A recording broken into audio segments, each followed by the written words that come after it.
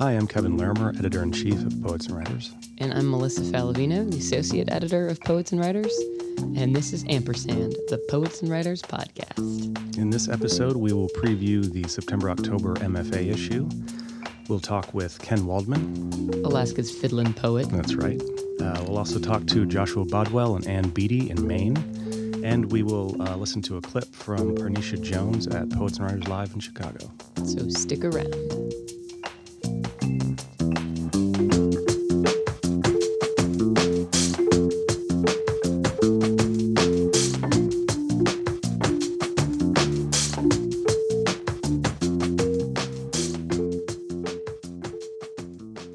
So, Melissa, how's your summer been? It's been all right. Mm-hmm. It's quickly going away. It's almost over. It is almost over. It's hot all the time. And All the time. It smells like hot trash, which it's just one of those like magical things about New York City. Like always, the hot trash. You know, just yesterday I was walking to get some lunch down here in Lower Manhattan, and I walked over a subway grate, and that's one of those things about New York where it was actually refreshing. I'm not going to say that the smell was necessarily refreshing, but there is a slight change in temperature. Yeah, you get that cool blast from the... I mean, cool. It's less hot. that less hot blast. That's true. Yeah. That's really true. Anyway, summer's almost over. Summer's almost over. You know what? It's almost back to school time. It is almost back to school time, and people are starting to think about applying to MFA programs. They are. Those applications are going to start coming due. Yep. And that's why the September-October issue is the MFA issue. It's our ninth annual MFA issue. Mm-hmm. And it's huge. It's gigantic. It's just chock full of goodness. Lots of stories about the MFA. Yes. The special section is called The Many Faces of Today's MFA. It includes some really great articles. One of them that I'm excited about is called The Way of the Workshop. I asked 8 writers who also teach at MFA programs to write about their approach to workshop, talk a little bit about the culture of the classroom that they try to cultivate and build, yes. And we have some great people writing for it. It's, Major Jackson wrote something, Linda Gregerson, and 6 others, and that's really exciting. We also have a piece called Degrees of Diversity, Talking Race in the MFA by Sonia Larson, who is the assistant director of Grub Street's Muse in the Marketplace Conference.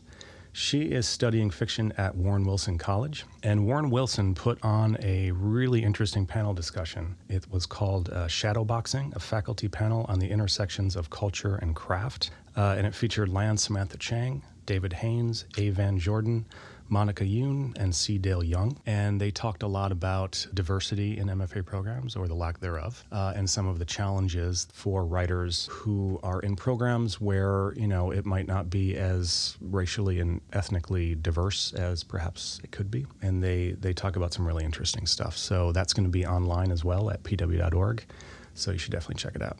In this issue, we also have another installment of our Agents and Editors series. And this time, Michael Zurban talks to Dawn Davis, who is the vice president and publisher of 37 Inc., which is an imprint of Simon & Schuster's Atria Publishing Group.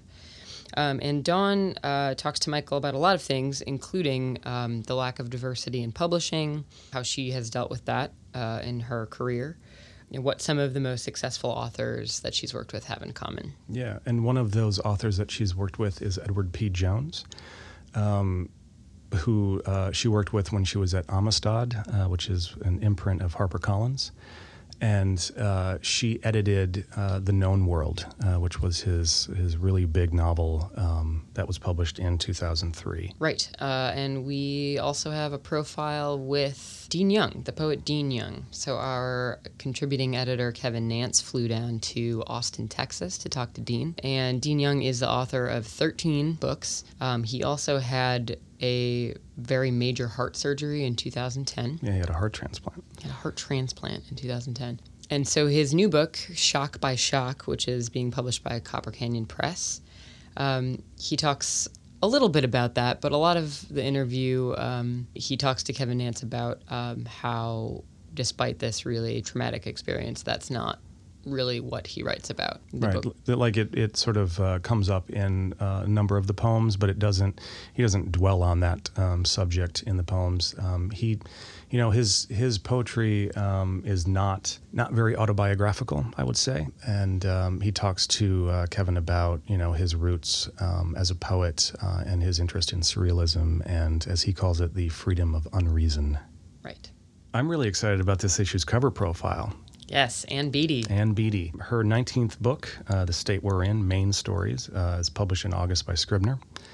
Ann is the author of a number of novels. Her debut novel, Chilly Scenes of Winter, was published simultaneously with her first story collection, Distortions, by Doubleday in 1976. Mm-hmm.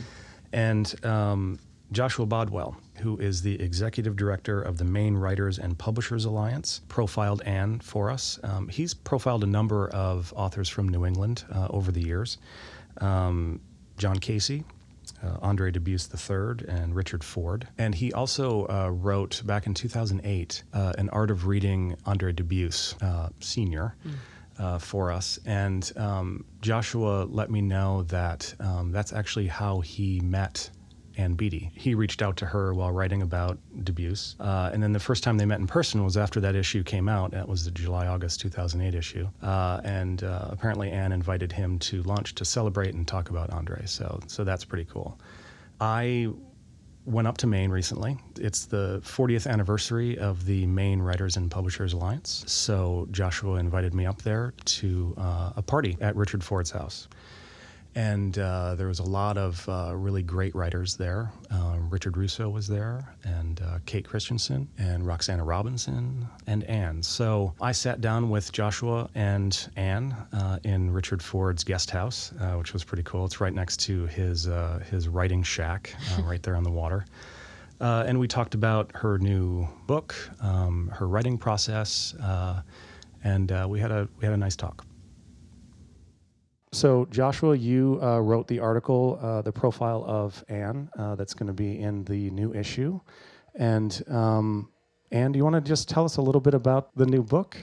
Sure. The new book is called The State We're In, and it's subtitled Maine Stories.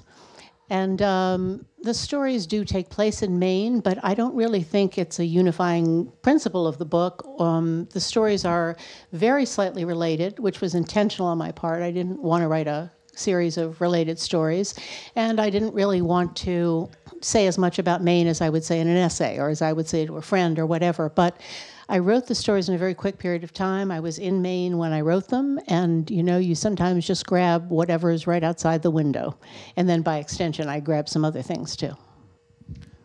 Since we're here, I'm just thinking of this white tent up on the hill, which makes me think of your humor and the way you use a Maine setting and a tent in a story. And maybe you could talk a little bit about the humor in your work. The humor always surprises me, but it is the thing that keeps writers going a lot of the time. In other words, you're almost joking to keep your own spirits up in some way when you're writing a story because, there's so much ambient anxiety about what's going on. So in the same way, all of us, when we're saying something terribly serious, often take an aerial perspective of ourselves and kind of clear our throats and think, well, that was a bit much, or do intersperse a joke with something that we're saying. Not because it's a crowd pleaser, but just because we're human beings, and just because we're working in one vein doesn't mean that we're forgetting all those other things that are out there. Well, in the piece, Lauren Stein gives you that great compliment about your humor reinvigorating the short story. Is that what Lauren said? Yeah, it's a wonderful line. Oh, you don't know that yet? No. Now you do. Uh-huh. I didn't know that. You do. How very nice of Lauren. Thanks, Lauren. Here's a big thanks to you. So I think I told you when I was reading The Galleys, I think I'd been preparing to write this profile of you, accidentally for my whole life in a way, since I've been reading you since I was a teenager. But in particular, when I was reading this book, I mentioned to you, I threw it down several times, sort of, damn you for being so good. And I think that pleased you. You said that Very a book much. thrown down. What Are a you book kidding? thrown down. What did you say? I'm not going to paraphrase you. I don't know exactly what I said, but I take it as a high compliment. I really do, So what do you hope I was complimenting when I told you I threw the book down? Probably that something was so specific in the moment that it really clicked. But, it wasn't I mean, if it were me, I guess what I would be talking about is that it was a very inventive way to say something, but something that really struck a chord with me personally, I mean, I hope people throw it down for all kinds of reasons. They should buy it first, but then they can throw it down. But I certainly You understand should not the throw nature down of- someone else's book. No, not Buy your own necessarily. copy.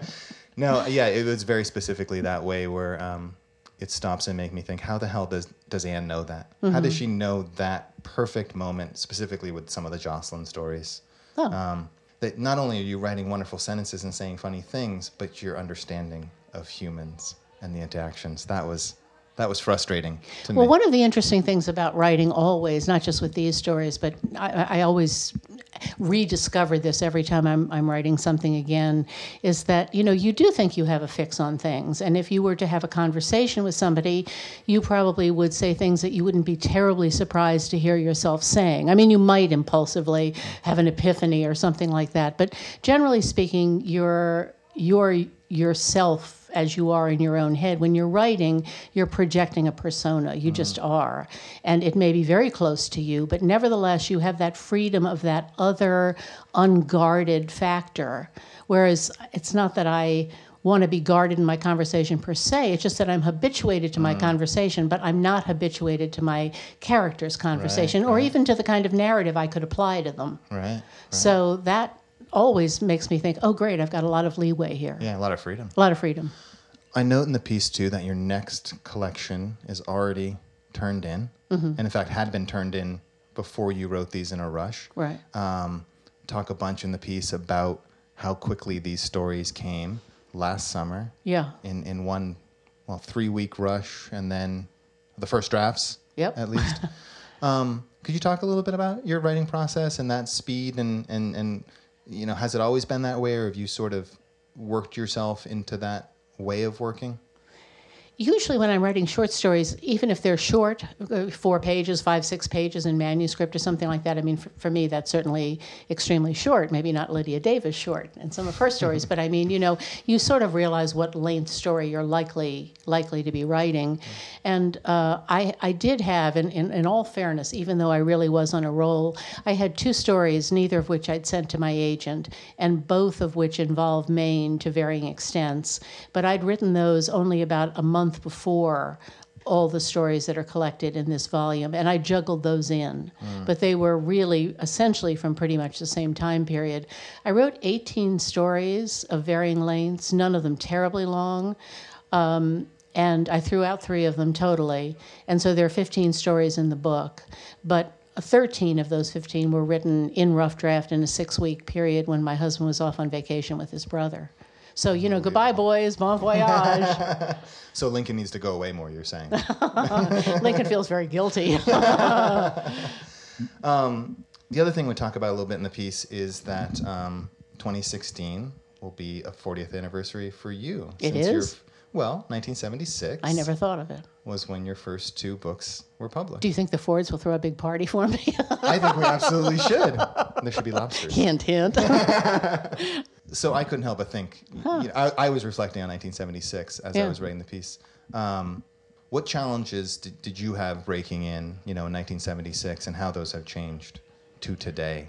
Is there anything that you can offer today's writer that you think you had that's changed since 76? Well, that's a really hard question to answer in a general way, but let me just say a couple of things that I do believe. Number one, personally speaking, at the point at which I was writing those stories, there were not many writing programs. I had not attended a writing program. I'm not saying you need to attend a writing program. I'm just saying that what was in the air was so very different then. So in some ways, any notion of this as a profession or a career or anything you want to call it was not really foremost in my mind. I don't sit down now writing because I think this is my career, but I don't say that isn't true either. I mean, it's certainly not a motivating factor. It's always in the back of my mind. I always want to do something better for my own sake, not even for the sake of my disembodied so-called career, So that let's take that as a constant. I would say the bigger thing that has changed is that, number one, on the surface, people are so much more open to short stories, and that really is because of MFA programs in large part. So many more of them are being written that whether they like it or not, the publishers often have to cave and put those stories out. The only reason I got stories published in 1976 is that they paid me so very little, and they were a tag along with my first novel, Chilly Scenes of Winter.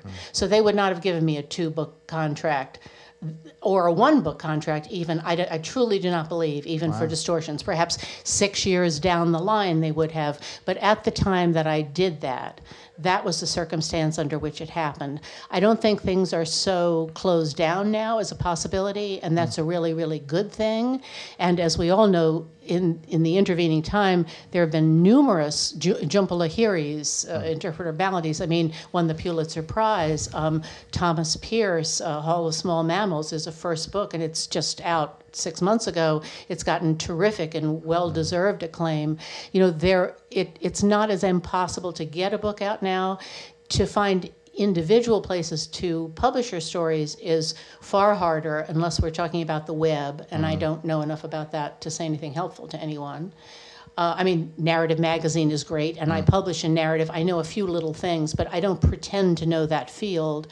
But I would say that while the publishers have sort of been made to open their arms in some ways, they wouldn't be happy if you kept doing this song and dance, unless you won the Pulitzer. That would help you greatly.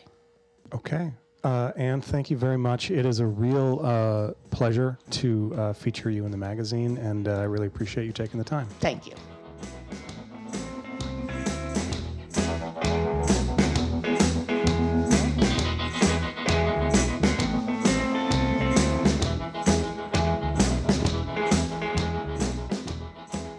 Melissa, you're in a band. Do you play the fiddle? I don't play the fiddle. I learned to play the violin when I was, in 5th and 6th grade, but it unfortunately did not stick. I picked up the trumpet and then the guitar. And then it was all over. It was all done. But I've often regretted that I put down the fiddle because it's a very versatile instrument. You can play, classical music. You can also play some really foot-stomping bluegrass, which I, enjoy. You know who plays a mean fiddle? Who? Ken Waldman. Alaska's fiddling poet. That's right, Alaska's I believe. fiddling poet. So Ken Waldman wrote an article for this issue. It's called The Poet's Job, How I Make a Living in Poetry. And Ken, for the last 20 years, has been making a living traveling around, reading his poems, and playing his fiddle for, a variety of different audiences. First graders, fourth graders, middle schoolers, high school students, adults. He's appeared at some of the country's leading festivals, concerts, series, music clubs, and universities. And he also, he's the author of 6 poetry collections, a memoir, a bunch of CDs. and like 9 CDs, which feature, a combination of Appalachian style string band music, original poetry, and storytelling set in Alaska, which is where he's from.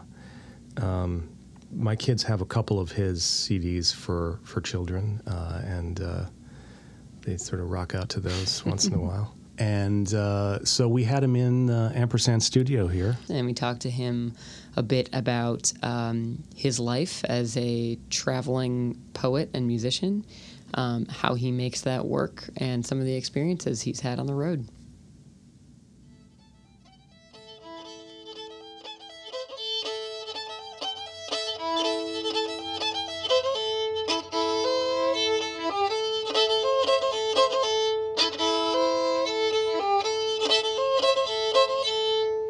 Ken Waldman, welcome to Ampersand. Glad to be here. Yeah. Glad to be here in your offices. So you're doing some gigs here in New York City. I was just in Brooklyn last night in Red Hook, actually with an event co-sponsored by Poets and Writers. And then tomorrow I'm going to be at the Long Island Children's Museum, and Wednesday at the Museum of the City of New York. And then day after that I'm going to be traveling upstate to Amsterdam, New York, and Montgomery County. Now, I think a lot of the poets who read the magazine are, do events and they give readings, and probably not a lot of them play the fiddle, but they're familiar with, doing events and things like this, but not to the extent where they're, you've really you make a living doing this. I imagine a lot of the work is establishing the contacts and keeping those relationships up. And how do you? Do you have any advice for people who are Well, okay. Well, here's advice. Everybody has a community where there's something going on. If there isn't going on, then you have the opportunity to start something going on. You start a community in your town, in your county, in your area. New York is so big, but what is it? You end up going to KGB, or you can end up doing things in Brooklyn, or there's infinite places you can go and meet people. But the more you're out in public, it just kind of snowballs. So, if you don't go to AWP because it's too big, it's not for me, well, figure out a way to go to AWP to make it shrink it a little bit. Sit at a booth the whole time, or at a table at the book fair, so you can be centered, and you're still going to be meeting a lot of people, and you don't have to do it in such a crazy way. The thing is, the more you reach out to more people, the less you feel desperate for any one job or any one publication. The more you keep sending material out, the better. It's like if you feel like it's the New Yorker or Paris Review or nothing, you're going to have a tough road.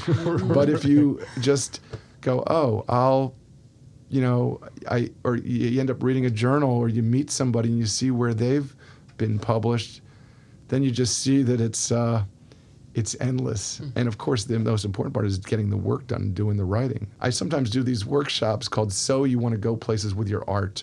And the idea of being more public. If you're in an MFA program, you're a writer. If you have books out, you're a writer.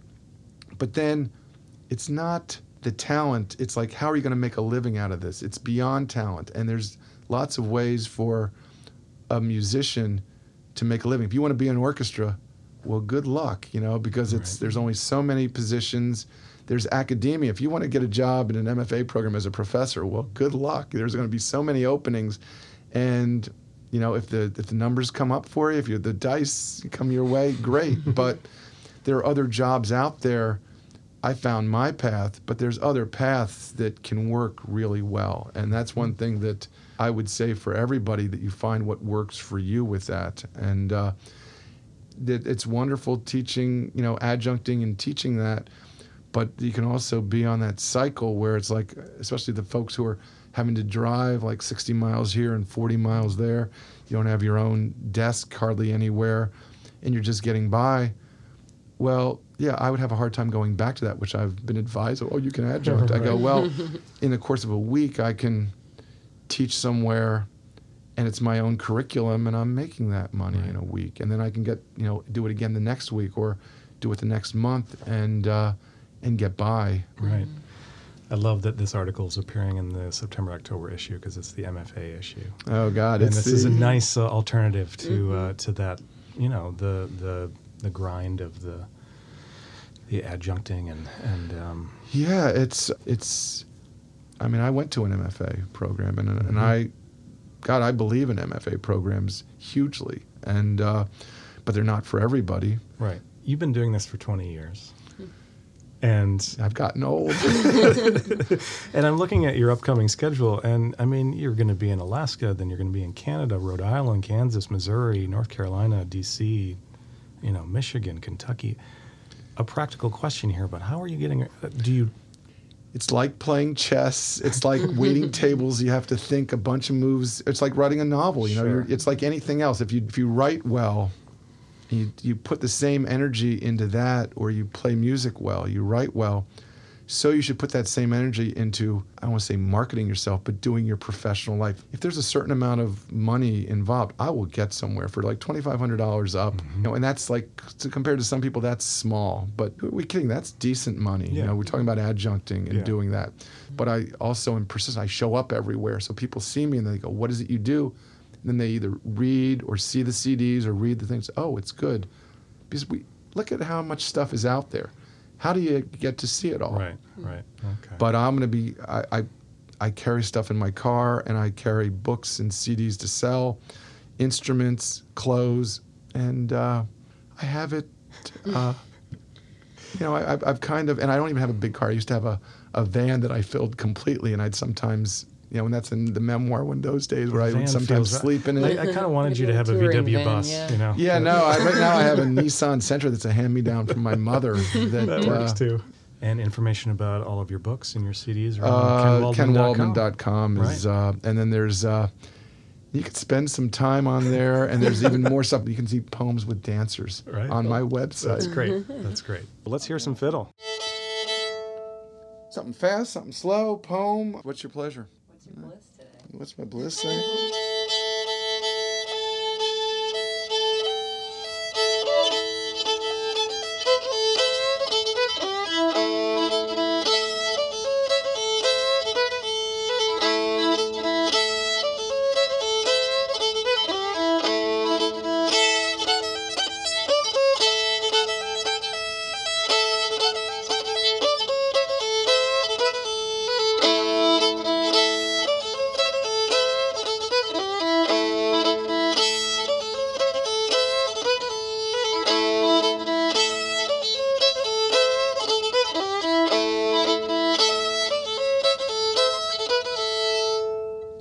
Tune called Old Joe Clark, and it's one I play to make myself feel at home wherever I go.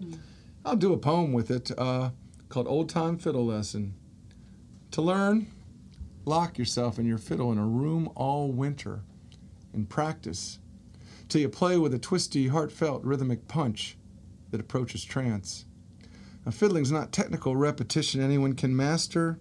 It's the sound you make once you know in the blood you clog with your fingers, while that old devil music dances inside the box. I'll play that tune one more time.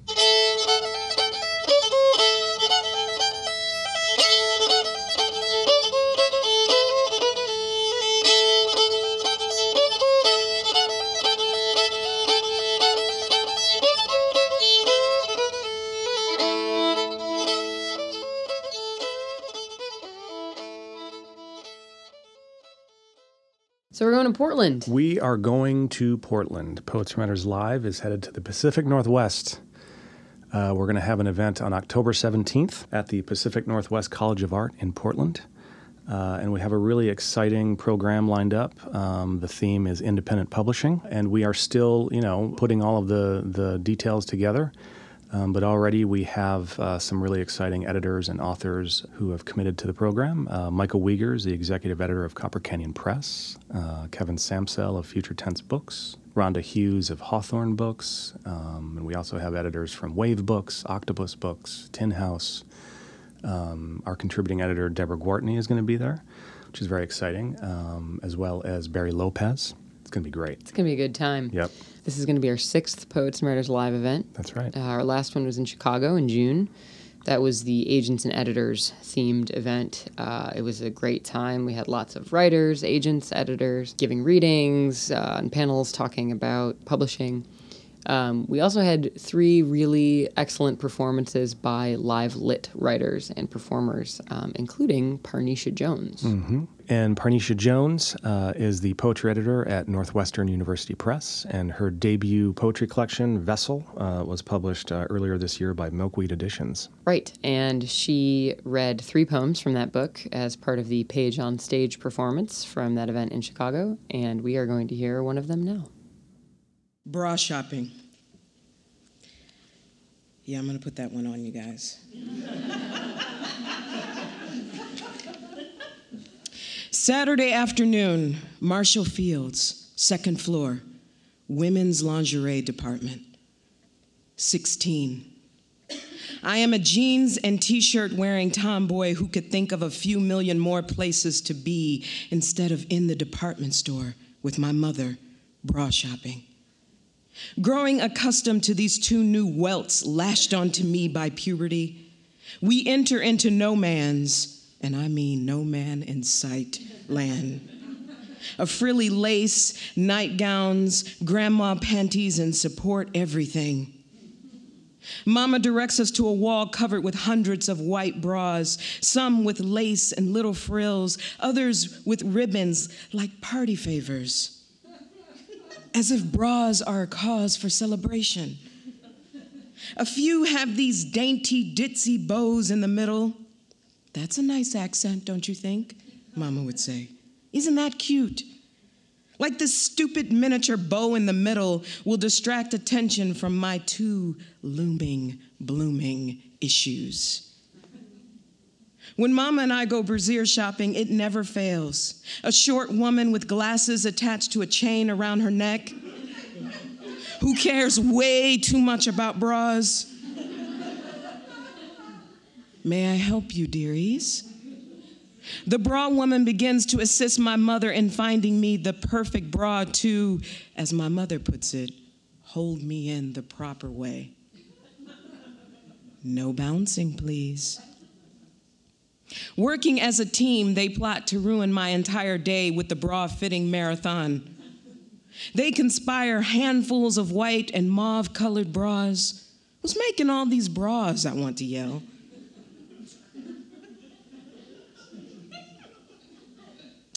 What size is she? The nosy bra woman asks. You want something that will support them, honey. The bra woman winks while my mother inspects. Oh, she's a good size. She's way out of that training bra phrase. I want her to have something that will hold them up proper. Them? Them, she says. Like they're two midgets I keep strapped to my chest. I stand there while these two women, one my own kin, discuss the maintenance and storage of my two dependents. The worst is yet to come. The dressing room. I hate the dressing room. Mirrors ready to laugh at me, women half naked, strapped, bulged, girdled into unbelievable torturous contraptions. Things showing I hope to never see on my own body. I stand there, half naked and pissed, wasting away in a sea of bras, feeling like in a rag doll under interrogation, with my mama on one side, the bra woman on the other. They begin fixing straps, poking me, raising me up, snapping the back, underwire digging my breasts a grave. The bras clamp down, shaping my breasts into pristine bullets. There's no movement, no pulse, no life, just still in their uniformed, perky salutes, real proper, like my mother wanted. Why couldn't I have been born a boy? I will never forgive my mother for this. Blank face, my reflecting pout only produces lectures from my mother about proper woman upkeep. After we are halfway through the bra inventory, my mother takes mercy on me, gathers a select few of hand-wash-only neutral booby traps. And we make our way to the checkout counter. I don't get happy too quick because I know that bra woman continues to lurk. And if she senses my excitement that this torture is over, she will come with more white bras. The bras are wrapped in pink paper mache, placed by the bra lady carefully into a shiny green Marshall Fields bag. She hands it over to me as if she's knighting me, and my mother oversees, satisfied. We walk out of underwire underworld. Mom turns to me. See, that wasn't so bad.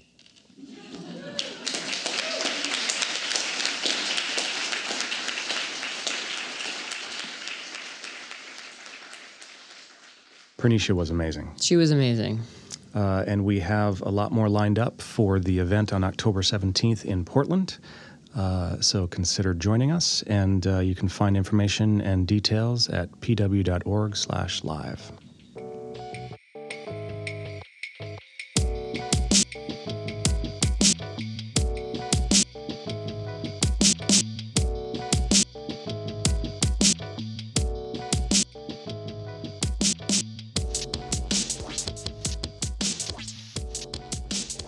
So that's it. Ampersand episode 3. Join us next episode for a preview of the November-December independent publishing issue. We're going to have a focus on translation, which I'm really excited about. And, summer's almost gone. Summer is almost gone. The fall and then the winter is upon us. I can't believe we're already talking about winter. But as Albert Camus said, in the depths of winter, I realized there was within me an invincible summer. An invincible summer. That's nice. Invincible summer. We can keep those words. They'll keep us warm. Yep. Invincible summer minus the hot trash smell. Right. The subway grates. The same goes in the winter. If you walk over the winter, they're warm. If you walk over the grates in the winter, you get an equally nasty smelling breeze, But upward breeze. But it's a nice warm. It's like a warm hug. It's like a on, hug. on a cold winter day. A hug that only New York City can give you. That's right. Just a hot, kind of smelly hug, but a hug nonetheless. It's sort of the invincible summer during the winter here. Yeah. The subway generates an invincible summer. Right. With apologies to Camus. What are you going to do with the rest of your summer? I'm heading on a road trip out west to Albuquerque, New Mexico. Never been there before. I'm going to be officiating my friend's wedding. She's a poet. And Are you ordained? I'm not yet. I need to get ordained really quickly in the state of New Mexico. And I'm going to camp. Are you going to bring your guitar? I am actually. I have to play music for the wedding as well. So, are you gonna like do the officiating with your guitar? I hadn't planned on that, but that's a fantastic idea. So maybe I will do that, a la Ken Waldman, only with my guitar instead of a fiddle. It's like an episode of Tenacious D. Yeah, it'll be more or like Flight that. of the Conchords. Yeah, probably. Excellent. Pretty awkward. And what are you doing? Well, I will be at the Library of Congress National Book Festival Labor Day weekend. Awesome. I'm going to be moderating a panel about publishing in the digital age, and I'll be joined by Lynn Freed and Jeffrey Klosky of Riverhead Books. So if you're in the nation's capital for Labor Day, come find me. Sounds good. All right. All right. See you next time On Ampersand. The Poets Writers Podcast.